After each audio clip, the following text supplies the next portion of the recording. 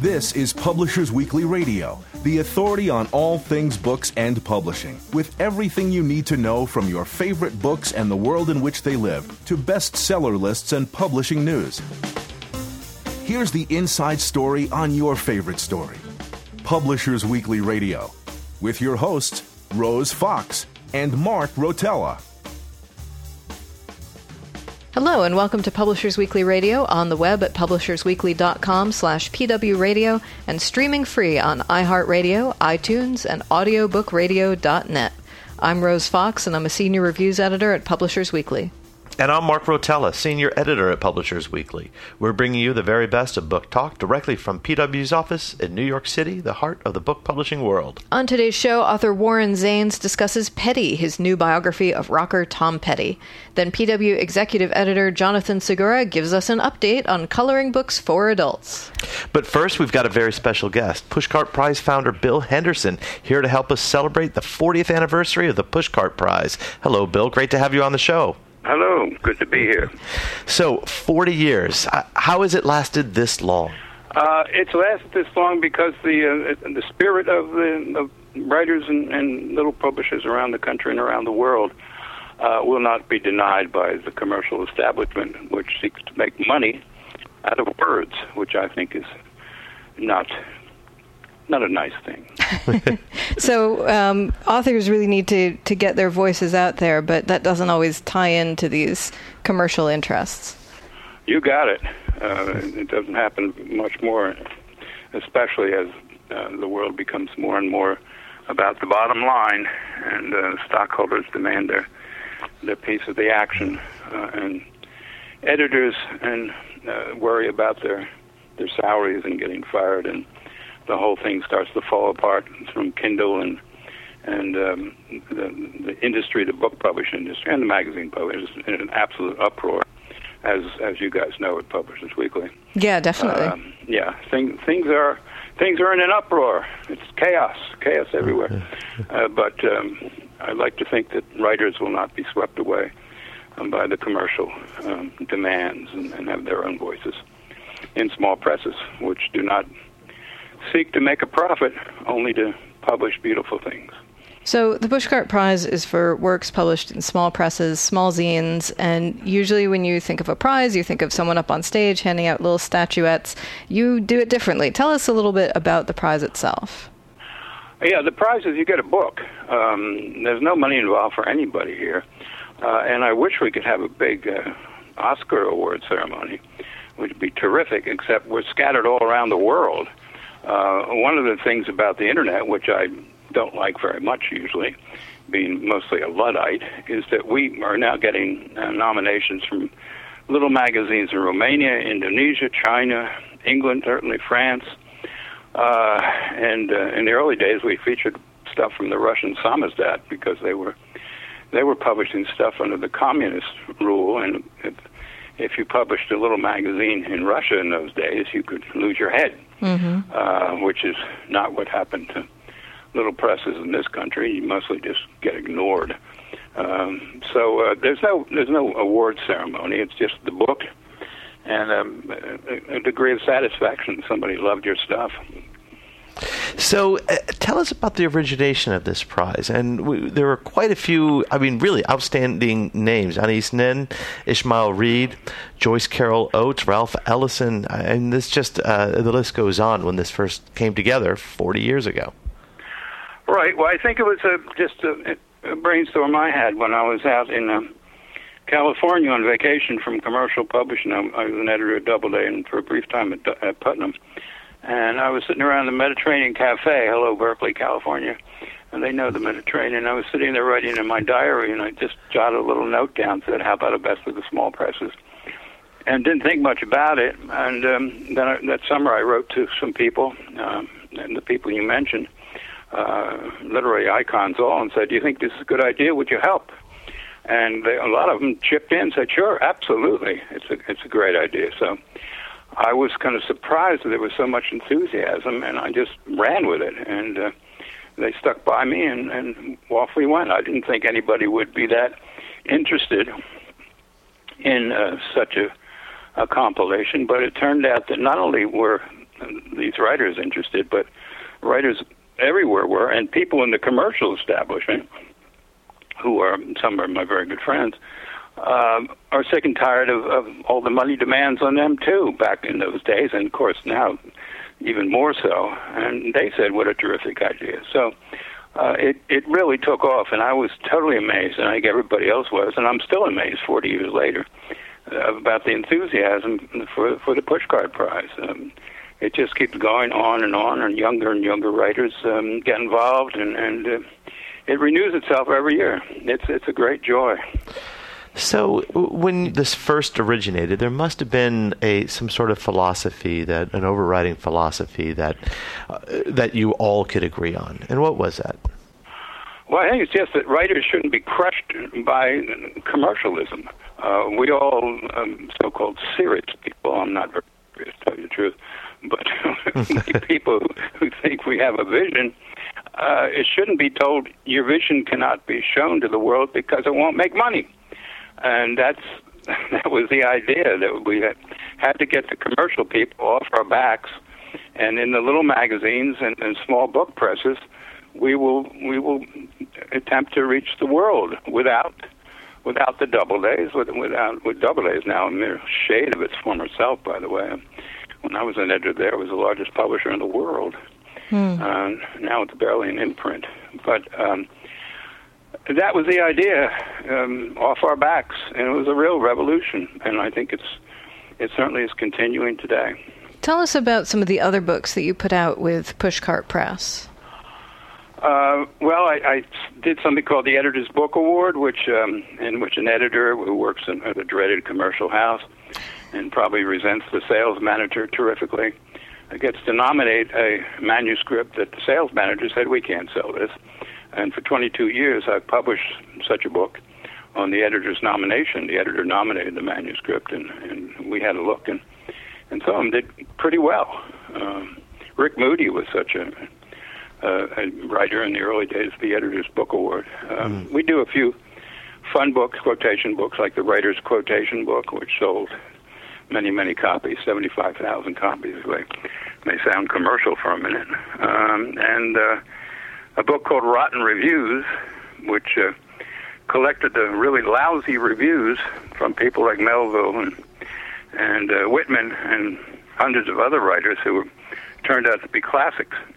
But in their day were disparaged. So that was a lot of fun to do, and stick it to them again. That was a bestseller, by the way, if you want to use that awful term. And for 2 weeks, we were on the Washington Post bestseller list, which was kind of funny. So you have to deal with these commercial aspects. The money for printing and publishing these books has to come from somewhere. How do you do that without facing the same commercial pressures that the whole point of the prize is to circumvent? Yeah, well, there are absolutely no commercial pressures on me. I wouldn't allow it. The book sells, and it pays back the printing costs, and not much else. But we have a wonderful distributor in W.W. Norton Company who has stuck with me for most of these 40 years. And Norton sells enough books, and people need it and love it enough that it pays for itself and always has. There's much left over, but we do okay. There's never any idea about commerce in the Pushcart Prize. We seek to avoid such ideas. So what are your plans for the future of the prize for the next 40 years and beyond that? I have to stay alive for a couple of decades more. That'd be nice.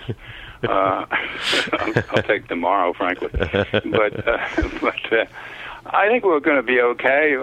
I'm trying to raise an endowment, so all you people with deep pockets out there want to be part of the Pushcart Prize Fellowship's endowment. We could use some patrons to assure that this thing will go on. There aren't many holy fools like me and my friends who will work for absolutely nothing to get the word out.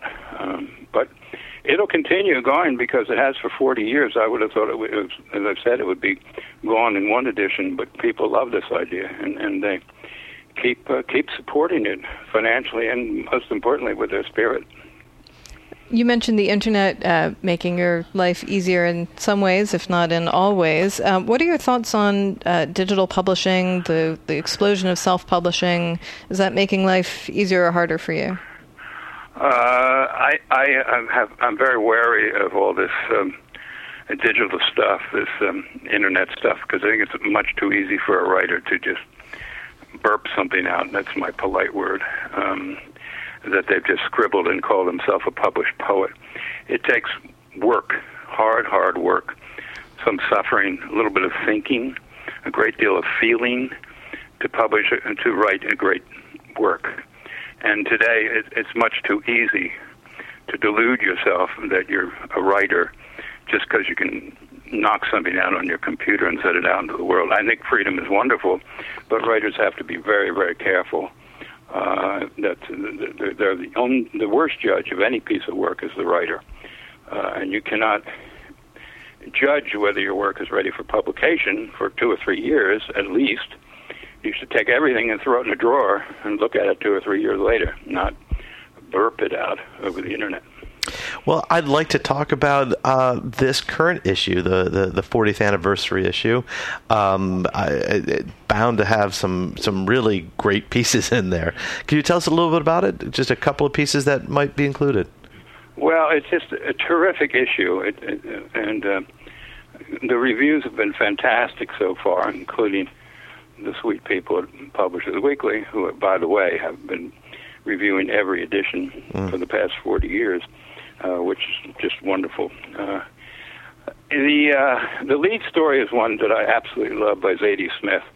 It's from the Paris Review, and it is probably the most hilarious, sad, funny story I've ever read. So that's a standout.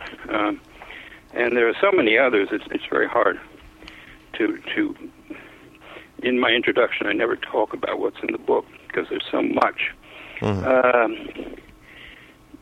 It's hard. Wendell Berry has a great story called The Branch Way of Doing. I love Wendell's stuff. Here's Joanna Scott has a wonderful story, The Knowledge Gallery from Conjunctions. And I'm just telling you, people, that Ellen Bass has a poem from Waiting for Rain. Lisa Lee, Julia Story, Anthony Doerr, best-selling guy, but I'm not going to hold it against him, Doerr. Thing with Feathers at Purchase in the Soul. That's one of them, from Tin House, I believe.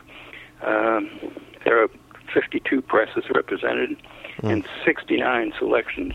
Porn, a great story, great poem by Dorothea Lasky, hilarious. Map reading by Richard Balish. A great story. They're all absolutely terrific. I can't. It's very hard to pick. So, are there any particular venues that you find send you great work year after year, prize-worthy work? Well, there are certainly outstanding presses, but we look at all of them equally. And each year, the presses have to compete, if you will, against each other. I mean, here. In this book, there's Paris Review up front, then a press called Cave Wall. Then there's American Poetry Review, Tiger Bark Press, Salmagundi, Zoetrope, The Sun, N+1, Gigantic, Tar River, Somerset Review, Image, Iowa Review. It goes on. Poetry, One Story, Granta, Prism, Noon. So many presses that are known, and others I've never even heard of before. It's the same for every edition, usually at least 50 presses. And what's your process for making your selections? How does it work? I know you get the final say, but how does everything get filtered through to you? Everything gets read. It starts out, of course, with the nominating editor at the press, and then it goes to us, to our readers. We have 2 poets that are new every year, and we have 3 or 4 prose readers, and it finally comes down to me where the buck stops. And one final question.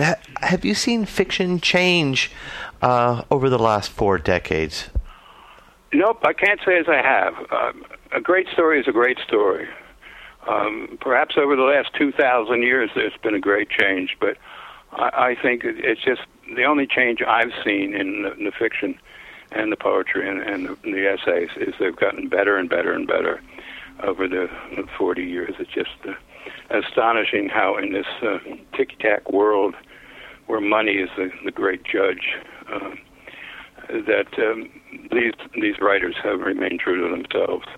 And it just gets better and better. I would have thought the opposite, frankly, if you told me 40 years ago that things were going to be so good in the literary world. I would have said, no way, it's a nightmare out there. But it's not. The writers have held their heads up, and we're doing just fine. Well, that's wonderful to hear. And here's to another 40 years, Bill. Thank you so much. Thank you. I really appreciate it. I'm Rose Fox. And I'm Mark Rotella, and this is Publishers Weekly Radio. Next up, Warren Zanes tells us about the unlikely rise of Tom Petty. We'll be right back. Hi, I'm Adrian Tomina, the creator of Killing and Dying, and you're listening to Publishers Weekly Radio. I'm Mark Rotella. And I'm Rose Fox, and you're listening to Publishers Weekly Radio, direct from the PW offices in New York City. Today, we've got Warren Zanes on the line. His new book is Petty, about Tom Petty. Hello, Warren. So glad you could join us. Oh, thank you for having me. So, what intrigued you about Tom Petty, and what made you decide to write a biography of him? Well, what intrigues me today is what intrigued me at age 11 when I first heard Breakdown, and that is the songs. He's always been a song guy, and I think he's a writer that I put in the class of the Buddy Hollies and the Hank Williams, guys with very deep catalogs that from a distance seem like to have a kind of ease to them, but behind which there's a lot of work. And there's not just work behind the songs, but there's always a more complicated character than we at first assume is behind those songs. So to me, writing the book was finding more out about the guy behind the material that I loved as much as I have for my entire adult life. In our starred review of Petty, we say, and this is just a bit of a long quote, but Zanes, a musician who toured with Tom Petty, narrates this balanced chronicle of Petty's career with the detached delivery of a seasoned journalist combined with the intimacy of a friend bold enough to dig deep beneath the surface of his own musical hero. How did you manage to do this? Well, Tom Petty first knew me as the kid with the chipped front tooth in the opening band who, was a little sloppy backstage. And, I think he recognized, a little bit of himself and the hundreds of other kids that he knew who were raised on rock and roll. So I think there were some natural sympathies there, but I was in my late teens when I first met him. And then within a few years, he brought my band, the Del Fuegos, out on tour to open for the Heartbreakers on a summer tour. So he sang a harmony on one of our records and then brought us out on tour.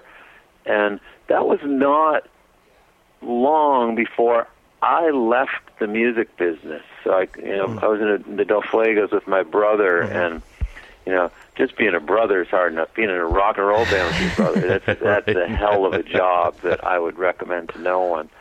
And I didn't go back to school. I hadn't ever gone to college, and I went and got a BA and 2 masters and a PhD, and it was the perfect education because the most important degree was 5 years in rock and roll band and then 12 years in the university to process what I'd been through in a rock and roll band. Mm-hmm. And at the end of that time, while I was writing my dissertation, a couple things happened. One was I got signed to a record deal by the Dust Brothers, who had pretty recently at that time made Beck's Odelay and Beastie Boys' Paul's Boutique and done some Rolling Stones stuff. So they signed me to a record deal, and then I got a book deal in the 33 1/3 series. And so my hybrid identity was really emerging at that time. And the book that I wrote for the 33 1/3 series got into Tom Petty's hands, and the next thing I know, I got an email from his management saying, Tom read your book and would like to, to take you out to dinner so you guys could talk about it. And I just want to, and this is the book we're talking about is the Dusty Springfield? Yeah, Dusty in Memphis. Yeah. It's number one in the 33 1/3 series, which is now up to about 80 volumes. Wow. And so I did this dinner with Tom Petty, and at the end of the meal, we'd just been talking music. He was wondering, had I been lost on a desert island, that kind of thing. And no, I was in the university, similar to a desert island, but not exactly the same. And then he said, I read your book twice, and at the end of it, I wrote this song that was inspired by the book, and I can't usually trace inspiration. And that for a guy who left rock and roll and went into the university to hear from his musical hero that had done anything to influence the writing of a song, that was astounding to me. And it was the song Down South, which is on his Highway Companion record.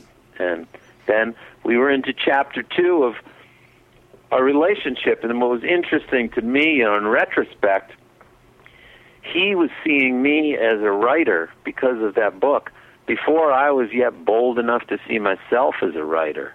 So it was, in a way, the ultimate validation. Oh, sure. And then then I started doing other writing projects for them, and a few years in, he approached me about the idea of a biography. So it was his idea. It was him coming up to you and saying, "I want you to do for me what you did for Dusty Springfield," basically.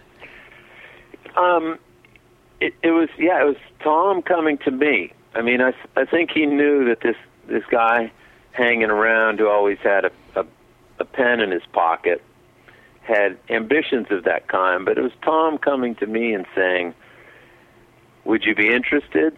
Me saying yes. And then the interesting part of that moment is how quickly Tom formulated the framework for the project, which was, this is not a co-write, this is not ghostwritten, and this is not authorized. And he said, this is your book. I am not going to tell you what's in or what's out, and all I ask is that at the end of the process, before publication, I get to read it and respond to anything I feel the need to respond to.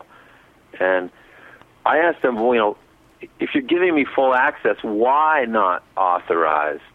And he said, when I see authorized on the front of a book, I know it's bullshit. Yeah. And I had never been, Tom Petty's got this slow Southern drawl, and I think we sometimes make assumptions that the pace of the voice is the pace of the mind, and not so. His mind is very fast. Now, I think I also had that reaction to authorized books, but I'd never thought about it. He was just out in front on this one, and that framework that he himself designed in the space of 2 minutes and standing in his driveway, he held to, beginning to end. And at the end, some of the content was difficult. He had been very candid in interviews, and there were private parts of his life that were now in this manuscript, and he stuck to what he had promised, which was, it was my book. And at that point, I was, in that kind of ethical situation where you say, I'm working for the reader. I'm not working for him. And I knew he was going to come out dignified, but I also knew he set it up the way he did because he wanted an honest book. If you start reading a music bio and you get the whiff of anything but honesty, you're going to lose your interest. It's honesty that compels us. So he knew that, and he set up a framework that allowed that, and then he stuck to it. So you had access, obviously, not just to him, but also to some of his former bandmates. What was that like? I mean, there seems to have been a bit of acrimony there. Yeah, well, the Tom Petty story is at the same time the story of a band. You know, he's been a band leader for most of his life, and that band is not just enormously important to him, but it's important to the guys who are in that band. Repeatedly, I heard them saying, "I wouldn't want to be the guy that ended this." Like 3 members used almost the same words independently of one another. So they put a high value on this. But make no mistake, the band that backstage is doing group hugs and high-fiving, that's the band that's not going to be together next year. The band that stays together is the one that erects some boundaries. And they do what they have to do at times, which is to put business before friendship. And it's funny, I was only in a band for 5 years, and I can still wake up in the middle of the night mad at the other guitar player. And this is years ago. These guys are coming up on 40 years in the band, so I knew when I was going to those interviews, and again, Tom and his management, every interview I asked for, they helped me get. Mm-hmm. And so I knew I was going into deep emotional territory. The most important of the interviews, really, and the one that I was afraid I wasn't going to get, was with Stan Lynch.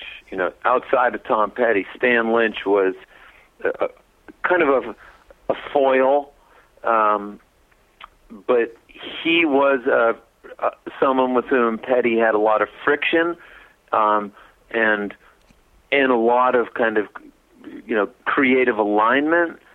Depending on the day, and Stan said no to interviews 3 or 4 times, and finally I just said, "I'll come to your door in Florida. Give me 20 minutes. You want me to leave after that? And I promise you I'll leave." And he finally said yes, and then he did 8 hours. Wow. And I needed that voice. Were there any people who refused to talk to you or didn't want to talk to you, and you weren't able to get a hold of? No. Great. I mean, I could have kept going. As with any project of this kind, when you're talking about decades like this, you could always keep interviewing. And I knew that I didn't want this to be, to try to catalog every day of this band. I wanted much more. I was thinking more with fiction in mind. I wanted characters. I wanted conflict. I wanted a good narrative arc. And so I thought more about that than, I have to interview blank. I felt like I got the right people. Always could have done more, but I didn't run into anyone who said no. The first question was always, this is with Tom's approval, right? And I'm like, yeah, you heard it from Tony, his manager. He's like, okay, I just want to make sure. Everyone's very, very respectful of him. But once they knew that Tom had given the green light, everyone was really, unguarded. So I want to talk a little bit about Tom and about just what you uncovered about his upbringing in Gainesville, Florida, maybe, and how that might have shaped his music from your research. I think the 2 biggest pieces to understand the songwriter, to understand that voice, the abusive relationship. If his father's physically abusive, that abusive relationship, and unrequited love at, in the preteen years. I think those 2 things, combined with this, moment where the Beatles come. Beatles on Ed Sullivan really can't be overstated because they come, and the message to young America, and it really was like directly to young America, was, you can do this. This is your culture. You're the right one to have a voice here. And the next day, garage bands spring up across the country. So that combination of a kid who didn't understand why his father treated him the way he did, and it was a brutal treatment, and who then goes outside this, when he first has feelings of, call it a crush, but I would just call it love, because I think those young experiences are as intense as adult experiences. And then he has those feelings, and the suggestion is, oh my God, there's another world beyond my family, and it's going to be great. And then it's unrequited, and he's crushed. Leaves the yard just to get crushed again. And then the Beatles appear, and they say, wait, here's another option, and it works. I think then he arrives into popular music culture, and he's got ambitions because of that father and that girl. He's got something he wants to say about who he is, and there's a fire in him that I think it remains today, because he's pursuing his next record like it's his most important, and he's 65. But he's coming from a particular background that kicked off just ambitions. But our children should be so lucky to have that kind of moment where, something like the Beatles happens and they feel so empowered. You can't take that out of the equation. We're going to take a quick break, but don't go away. Book lovers everywhere love Publishers Weekly Radio, now on iHeartRadio.com. PW Radio brings you the best of books and book publishing news. PW editors Rose Fox and Mark Rotella offer lively interviews with your favorite authors and conversations with new authors you'll want to get to know. I'm Rose Fox. And I'm Mark Rotella. Join the community of book lovers at PW Radio. Every Friday and now on demand at iHeartRadio.com. Welcome back. We're talking with Warren Zanes, author of Petty, the new biography of Tom Petty, which we can't say is authorized, but you certainly had every kind of access. And tell us a little bit more about Petty's career, his early career following that revelation, that moment when he realizes he has a voice, he gets to use that voice, he is allowed to go out there and shape his own life. Well, he coming out of Gainesville, Florida is really important. I think, Tom Petty's a North Florida guy, and it doesn't matter how long he's lived in California. It's like he's a North Florida guy. And in Gainesville, he is playing in clubs with people, like Don Felder and Bernie Ledden, who are in the Eagles. Down the road, you have the Allman Brothers. Lynyrd Skynyrd was opening up for Petty's band Mudcrutch. There's a lot of talent in that town and in that area. And so you could not, it was different from the punk era. It was still youth. It was still a little bit street. But the punk era, you could, learn 3 chords and form a band the next week. In this time, you had to be good. Don Felder didn't get into the Eagles because they thought he was, an interesting guy with a lot of attitude. He was an incredible guitar player. So there was a kind of punk attitude, in those pre-punk years, but they were also really good players. So by the time Petty goes out to Los Angeles with a demo tape, that band is pretty evolved. And it's also a different time in the industry where they went no meetings on the books. They just walked up to record labels, with cassettes. I don't even think it was cassettes. I think it was reel-to-reels. And wow, they got meetings. That doesn't happen like that now.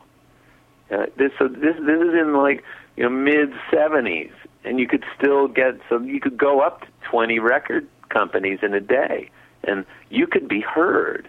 And so they get a deal. It's propelled by Petty's ambitions. He's really emerging as a songwriter and a singer and a band leader. And then the most important thing that comes after that is a kind of mentor relationship with Denny Cordell, who signs them to Shelter Records. And the mentors become the producers, and those outside the band but close to the band collaborators are just very, very important.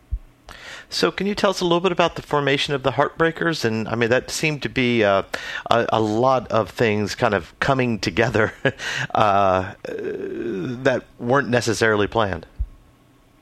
Yeah, well, the Heartbreakers, so they go out to California as Mudcrutch, the band that Petty recently reformed, which is another beautiful Petty move to me. But they go out as Mudcrutch, and you know what they discover then is like to be a band playing live on the stage is different from being a band making records in the studio, and that transition doesn't go equally well for all bands.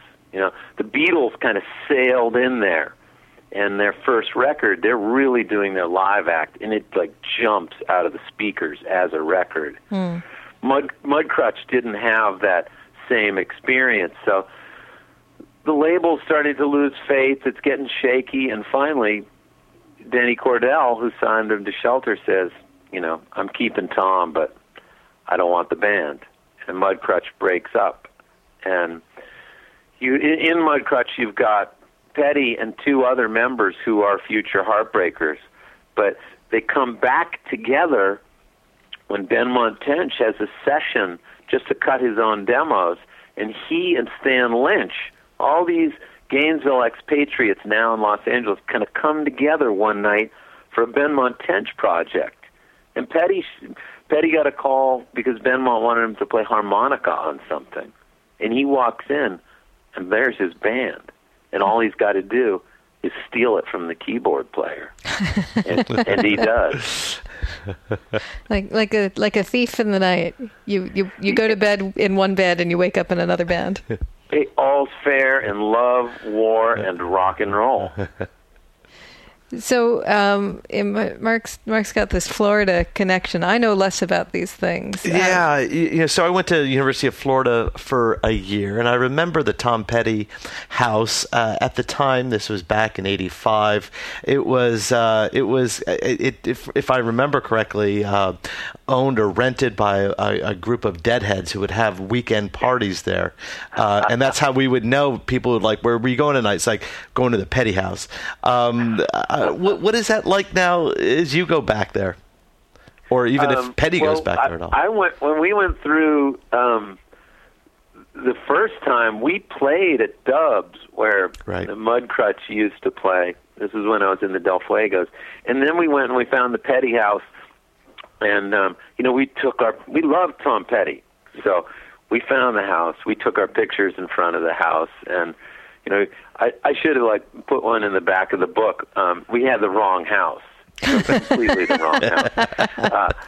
But it worked for us for a number of years until somebody said he wasn't in a 2-story house. But to me, because the songs have rooted themselves into me as they have, that town's a little bit like a living museum. I was down there last, and I was by myself, and I had Benmont Tench on the phone, and he's giving me directions to go see his house. And he said, if my sister's home, you can go in. And then I drove by Tom's house, and then you go. I was looking for Mudcrutch Farm, and it's fantastic because I'm going to tell you a related story. And this is when I quit the Del Fuegos. I remember sitting at Tom Petty's house with him, and it was just the two of us in his office at his house. This is after we'd toured with him, and there I am, a kid, out of my band, and we're in his office, and we smoke a little pot, which probably undid my mooring, and then I'm telling him about my next band, and that I'm going to stay out in L.A., and I'm going to form a band there, and I'm going to, take over the world. That's always the idea. And he just looks at me and says, this isn't where bands come from. You got to go back home. And it was very defeating to hear that in that moment, but it's so important to his idea about music. And what he was really saying was, I don't want to see a band from Los Angeles. Mm-hmm. Right. I want to see a band from some small town that works its ass off to figure out, who they are as a collective, and then comes out here to seek something bigger. But it starts over there, and it starts with, not guys who have a bunch of chops. It's guys who find their chops.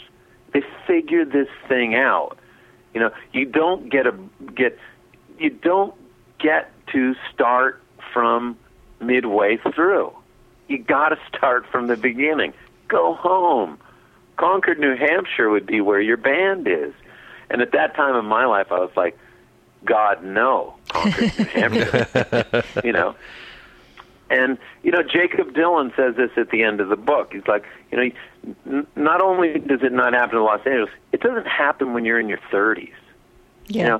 It's best in your teens and, early 20s. Like, forget supergroups. You start from a place where you're off, you're somewhere out there on the map.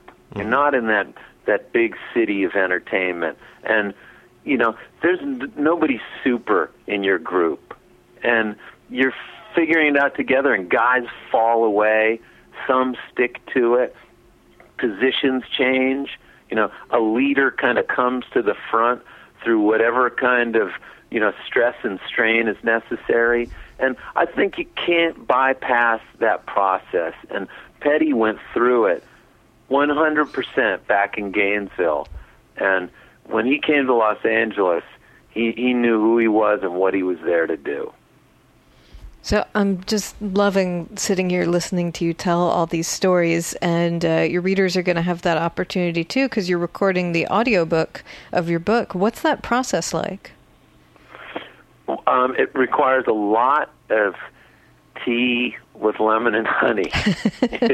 I made the decision to do it myself because I listened to the audiobook for my Dusty in Memphis volume, and I felt like, they'd hired a bad actor to do the audiobook. And I listened and I thought, that's not the book I wrote. What's he reading? And, the act of reading aloud is an act of interpretation.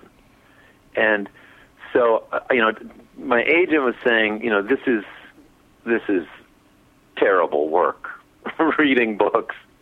I recommend you don't do it. The pay isn't good. It hurts. And I said, I've got to do it. I can't have someone changing the meaning of what I wrote. So the process for me, what's interesting, I'm finding out as I go, but you really got to bear down to read those words in the way that you wrote them. And so there's a process of rediscovering, what was the meaning I was trying to arrive at by putting the words in that order. Where does the emphasis come? And sometimes I'm getting my own writing wrong and I have to back up.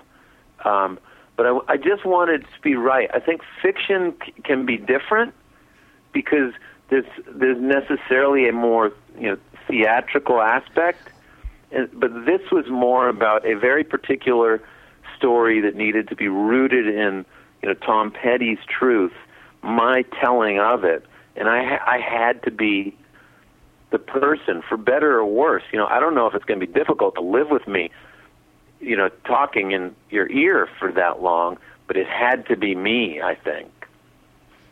So, as you mentioned, you wrote about Dusty Springfield. You've written about Tom Petty. Do you have anybody in mind for your next book? You know what? I do, but I'm maybe just like too superstitious. So I feel like I can't say it. But there are people out there. I'm a listener. When I listen to some records, I just feel like I want to know more about the person. Where did this song come from? There are songs. Sometimes Tom Petty is far more eccentric than people think because he's had so many hits. But there are times I'll listen to Tom Petty and go, how did this guy arrive at this? And that's the energy behind wanting to write a biography. So it's the people who I have that feeling, like there's some mystery, like how could they possibly have come up with this? It's probably both a mind and instinct thing. But those are the artists I'm drawn to, and they're out there. But I'm also interested in long careers and seeing people change and seeing people get lost and then refine themselves. You know, all the things that Petty's story offered me, I want to find another like that. Well, it sounds like you've got a pretty tall order ahead of you. Yeah. I mean, my sister read the first paragraph of the Petty book, and she said, "Promise me now you will never write a memoir." in the first paragraph, I kind of I reveal way too much of my family, and then I move on. I said to my sister, I said, "Hey, you never come in after the first paragraph." But she said, "I didn't know you avoided me in school." You'll have to look at the first paragraph. So it's not going to be a memoir because I promised my sister I wouldn't do it. Well, that's very, very thoughtful of you. You'll have to open up somebody else's life instead. Exactly. We've been talking with Warren Zanes. You can find his book, Petty, a Biography, in stores right now. Warren, thank you so much for joining us. This has been great. Oh, this is fun. Thank you. I'm Mark Rotella. And I'm Rose Fox, and this is Publishers Weekly Radio. Next up, PW Executive Editor Jonathan Segura talks about coloring books for adults, so stay tuned. Hi, my name is James McClintock. I'm the author of A Naturalist Goes Fishing, and you're listening to Publishers Weekly Radio. I'm Rose Fox. And I'm Mark Rotella. You're listening to Publishers Weekly Radio, direct from the PW offices in New York City. Every week we get insider info from Publishers Weekly editors and contributors. Today, PW Executive Editor Jonathan Segura is here to bring us up to date on coloring books for grown-ups. Hi, Johnny. Hello. So, are you a coloring book fan yourself? Getting to be. This past week I had a giant stack of them delivered to my desk. It's probably a good, foot and a half tall. Wow. Mark was by earlier today to see them. And I tell you, whatever you're into, there is a coloring book for that. So Absolutely. this market has just exploded. What happened? How did this happen? I think what happened is, people are doing, they got into coloring books as a way to sort of unwind. It's a stress reliever, is sort of the main driver of this trend, and also it's reflected in many of the book titles. They're called stuff like Color Me Calm, Color Me Calm. There's a lot of reference to stress relieving and stress relief patterns in there, anti-anxiety, it seems like every time you turn around, you're hearing about how people are more stressed out than ever, and apparently what they're doing to combat that is to turn to coloring books, which is probably cheaper than Valium, I guess. And probably cheaper than needlepoint. You can just carry it with let me tell you, as a person who does a lot of handicrafts, right. Those craft supplies add up. If all you need is a book and some pencils, that is definitely on the cheap end of most stress relieving craft things. So we have a story on this coming out on Monday. What are we looking at? Do we have yet the sales figures or what quantity are we looking at? Year to date, hundreds of thousands. Wow! It's huge. It's huge for publishing this year.